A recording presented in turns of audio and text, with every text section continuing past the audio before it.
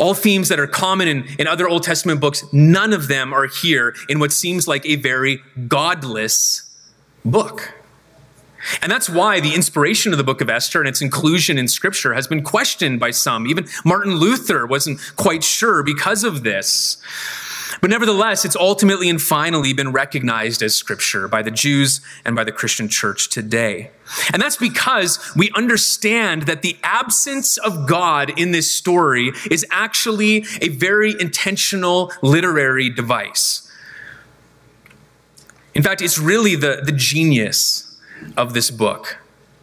Because first of all, it demonstrates how the Jews in Jerusalem were feeling at this time.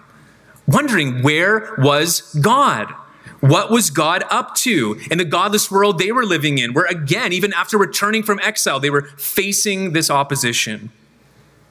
What better way to communicate those questions than to leave God out of the story? That's how they felt.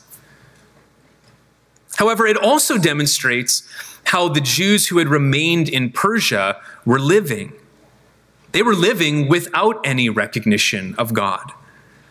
Even when their nation's very existence would come under threat, they remained godless. As the story will tell, none of the Jewish protagonists ever look to God. And yet the most significant reason that the author never mentions God explicitly in the book is to magnify the undeniable presence and providence of God that is implicit in the story everywhere. As we'll see over the next 9 weeks, the story records one coincidence after another. The right people in the right place at the right time doing just the right thing to rescue the Jews.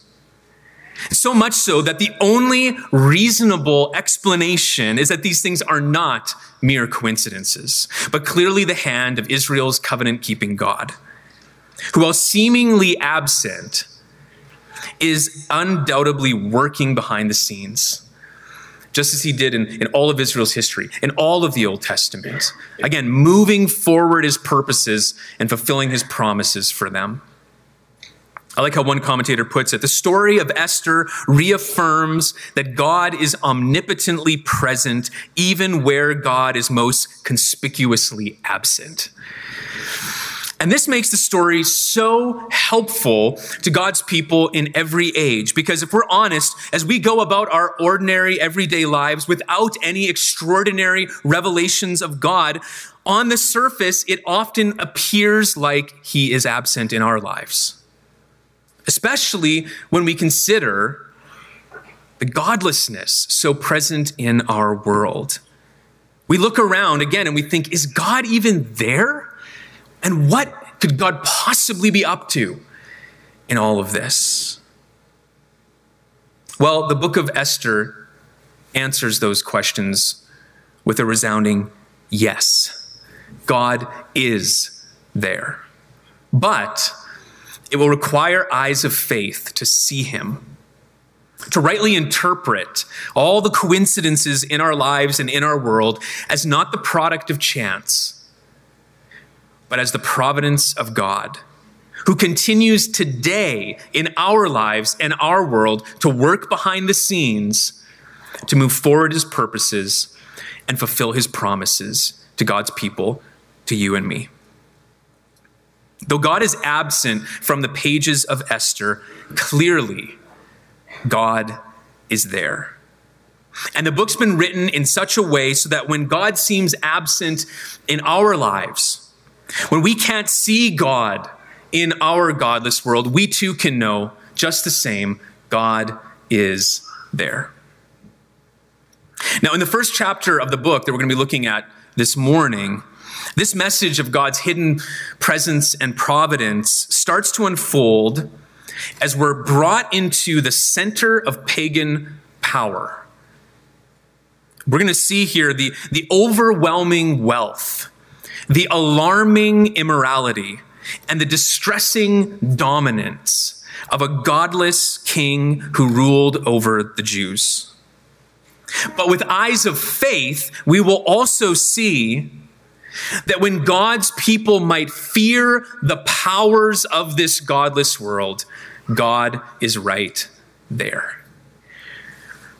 And the first scene of this chapter begins with the expression of a godless king's power over his people in verses 1 to 9. Like every great story in the book of Esther is regarded as a story par excellence, the author begins by introducing the time, the place, and some of the main characters. He starts off by saying, now in the days of Ahasuerus.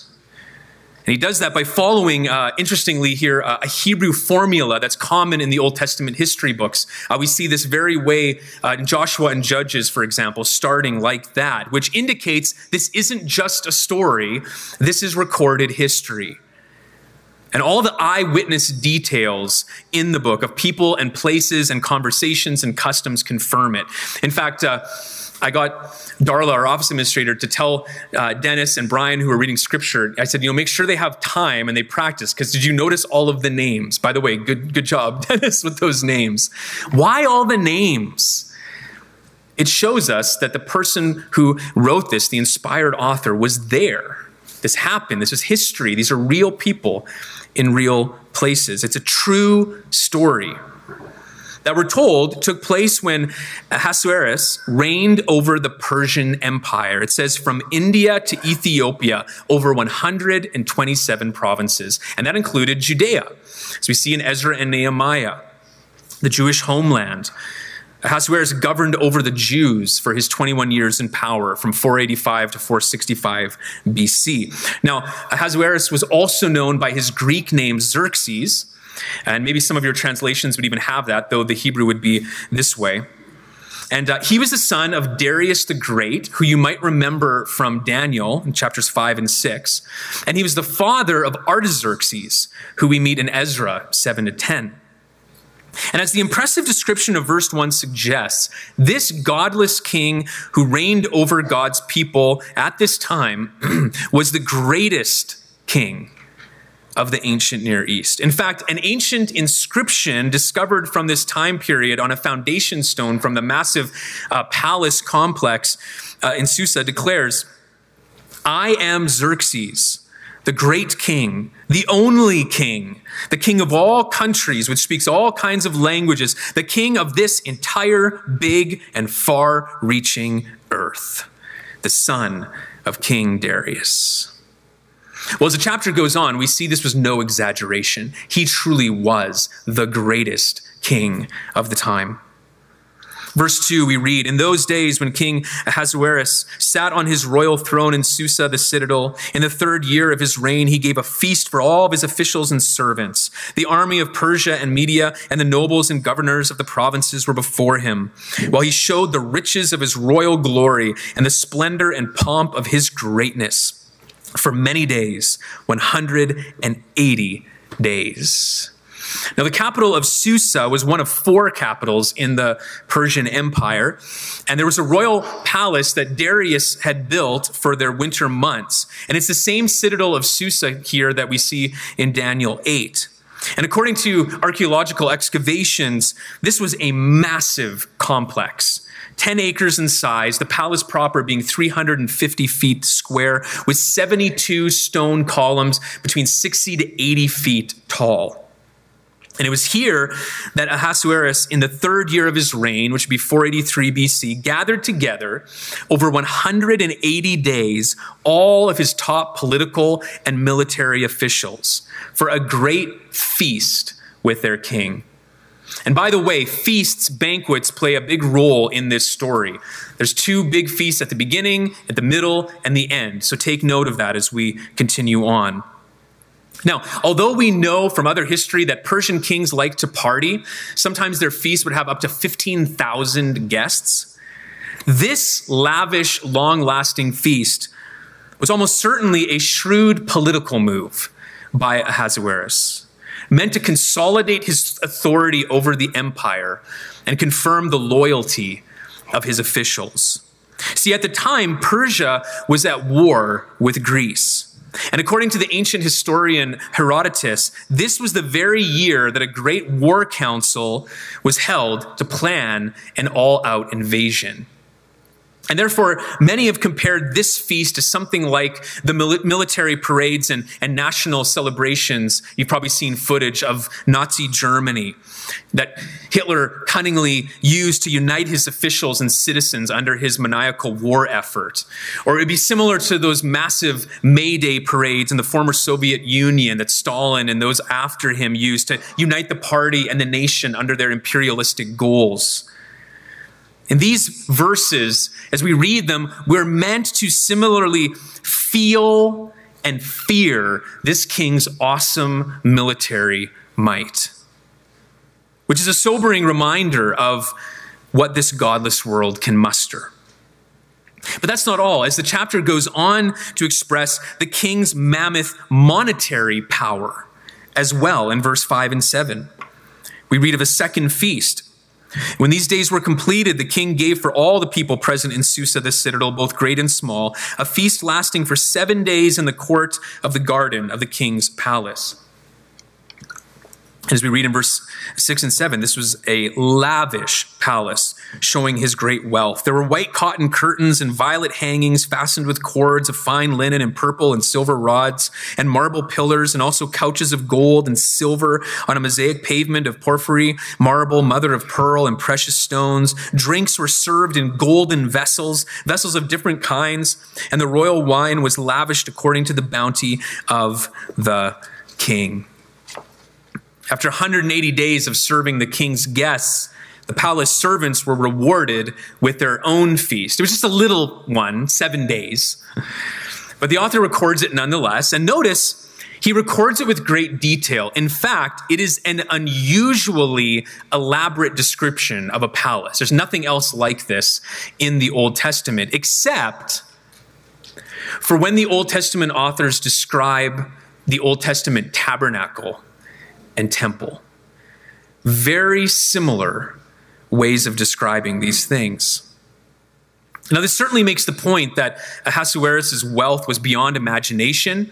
He was a force to be reckoned with, not only militarily, but also monetarily. But even more so, it made the point, this very long description, it made the point to the original Jewish readers that by all external appearances, this king rivaled the King of Kings.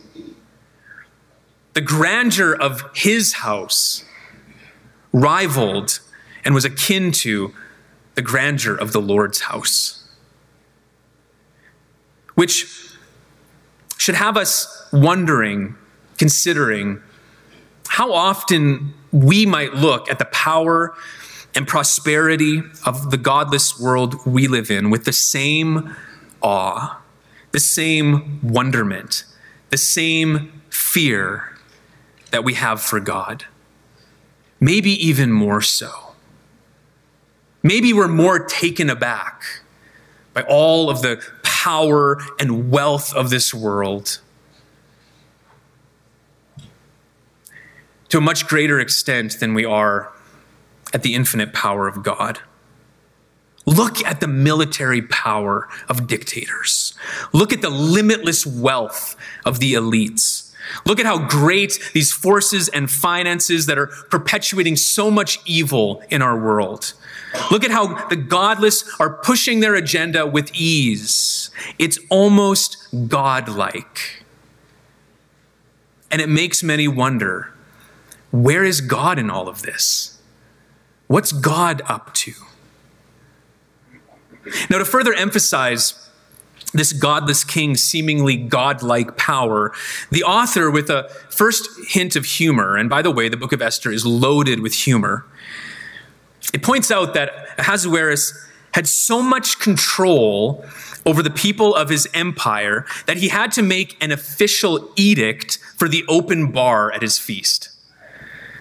Verse 8 says, "And drinking was according to this edict. There is no compulsion, for the king had given orders to all the staff of his palace to do as each man desired." One writer remarks, "It's hard not to smirk a little at the micromanaging megalomania of a king who needs to legislate for how his people drink at his parties. which, by the way, is exactly what the author of the book is aiming at. Ahasuerus wants us to bow before him in awe and reverence. He wants to be adored by his subjects and feared by his enemies and obeyed by everyone. He wants total control, which is frightening then and now. Godless people like him with God-like power. But though that's where the first chapter begins, that's not where it ends. While the king was throwing his own politically motivated, power-hungry party, we read in verse 9 that Queen Vashti was throwing her own party for the women in the palace. And it's with her introduction that the chapter starts to take a turn, satirically exposing now the emptiness of a godless king's power over his people in verses 10 to 22. We're told that on the seventh day, when the heart of the king was merry with wine, he had a drunken brainwave. Having already shown off his military and monetary power, parading his war machine and wealth before all the peoples and princes of the empire, why not cap it off by parading my trophy wife in front of them too, so that all the men can see I have it all?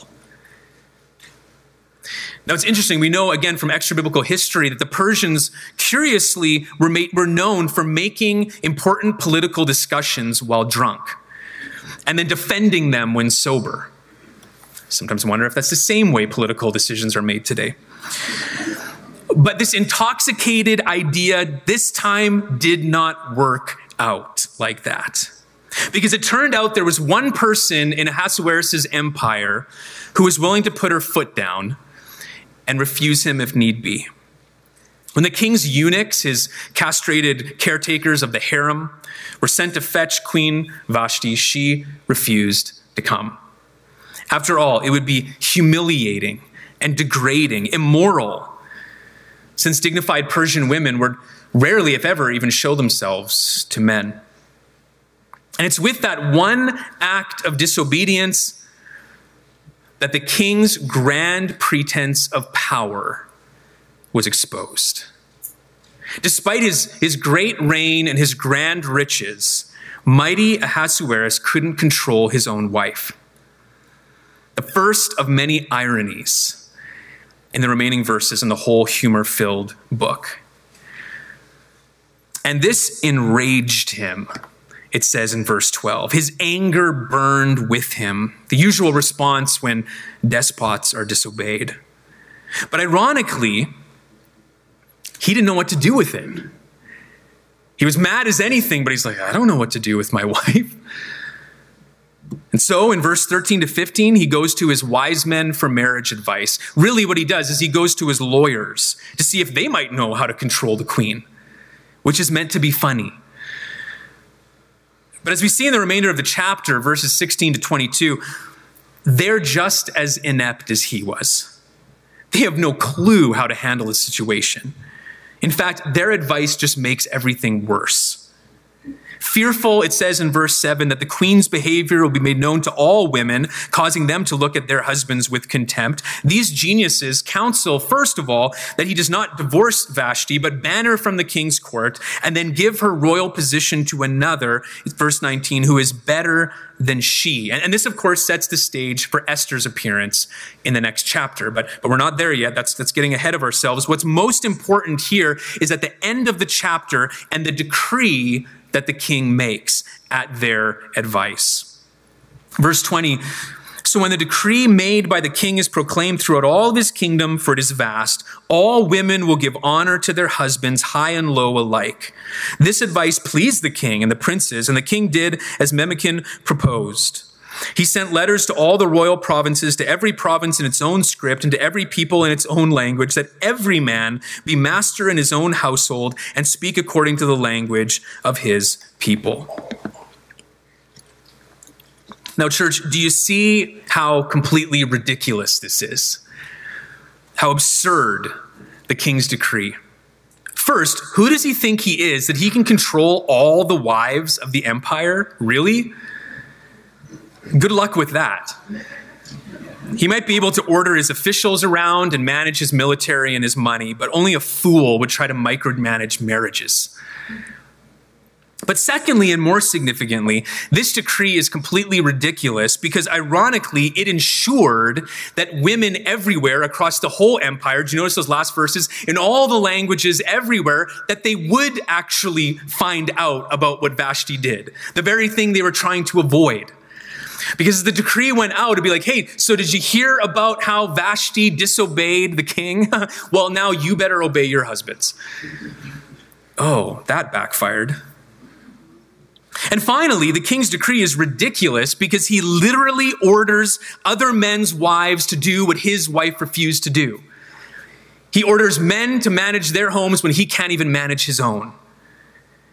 And this humorously and helpfully reveals to the readers then and now the complete emptiness of his power and all of the presumed power of this godless world.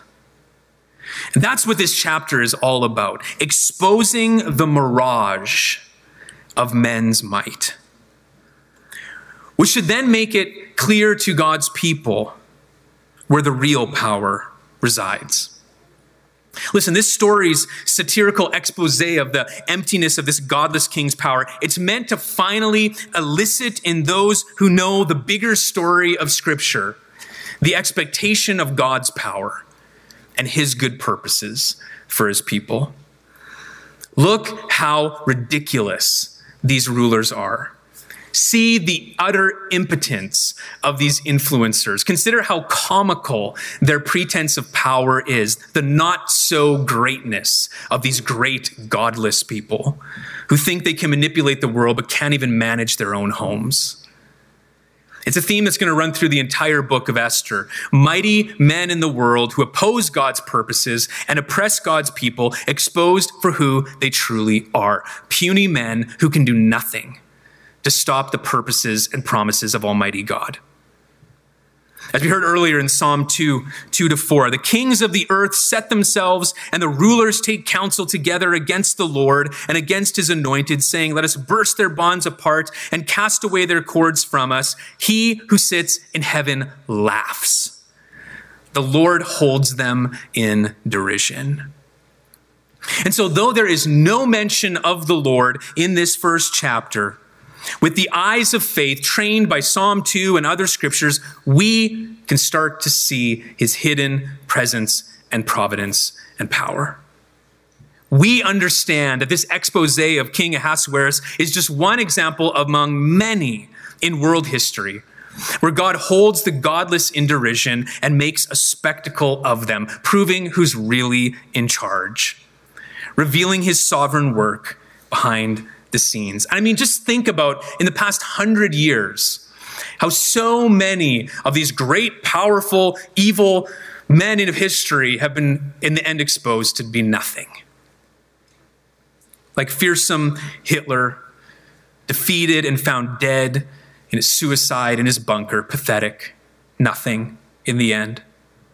Or the despotic dictator of Romania, Nicolae Ceausescu, who, if you've ever seen this footage from the 80s or 90s, and giving this great speech with his mighty palace, and people have finally had enough, and they start throwing stuff at him, and before they know it, he's arrested, he's executed in an alley. Or more recently, the megalomaniac Saddam Hussein, prosecuted and paraded on TV. You remember the footage? Disheveled and distraught, brought to nothing. But of course, the greatest demonstration of this very thing was 2,000 years ago, when the principalities and powers put God's anointed one to death on a cross, the Lord Jesus Christ, when the enemies of God thought they had won, only to have their powerless power exposed when he rose from the dead, when he disarmed the rulers and authorities and put them to open shame by triumphing over them, as Paul says in Colossians 2:15. Church, this is how God works in the world. It's how he finally is redeeming the world. Though hidden from the eyes of unbelief, those who believe can clearly see in everything, God is there. always working behind the scenes to move forward his purposes and fulfill his promises to his people, that came to a climax in Christ, who by dying and rising has conquered sin and Satan, and who will one day come again to restore all things as he reigns over this world as King of Kings and Lord of Lords. No one can stop him. No dictator, no king, no government, no court, no military, no nation, no billionaire. All the powers of this godless world cannot alter in even the slightest his secret providence and his saving plans. It's all empty in the end. Just like we see in the story, just like we see in the first chapter of this book, when all the power of the Persian Empire and this pagan king is proved to be laughably impotent, which would be such an encouragement to the Jews who were living under a similar godless reign when this book was written, and remains a great encouragement to Christians today, living in similarly godless days. When God's people might fear the powers of this godless world, God is there. So don't be afraid. Don't cower at the powers that oppose us and oppose God and his purposes. Rather, laugh at the impotence of this world and live by faith in Almighty God and his hidden providence. We might not be able to see it, but God is there. He's right where you and I are at. And he is working, and he will accomplish his purposes and plans. As the hymn says, though the wrong seems oft so strong, God is the ruler yet. Let's pray. Lord, like your people in every age, we live in godless days. And it is easy for us to be overwhelmed by all that we see and experience. And it's easy for us to wonder, where are you? What are you doing? And we just thank you for this book of Esther that reminds us you are there. You've always been there. You always will be there. And you will be working out everything according to your perfect purposes and promises for your people. And so we do not need to be afraid. We are the last people in the world who should ever be afraid. But rather, Lord, we can, with eyes of faith, know that you are working. We can see what seem like coincidences that are actually your providence in this world. And we can trust that you are working everything towards this great final purpose of restoring all things and ruling and reigning over this world in perfect righteousness and power. And so, Lord, may we, as we are encouraged to in this chapter, to not be afraid, to even laugh at the impotence of this world, and to live by faith in you, our Almighty God. I pray this in the strong name of Jesus, our King and Savior. Amen.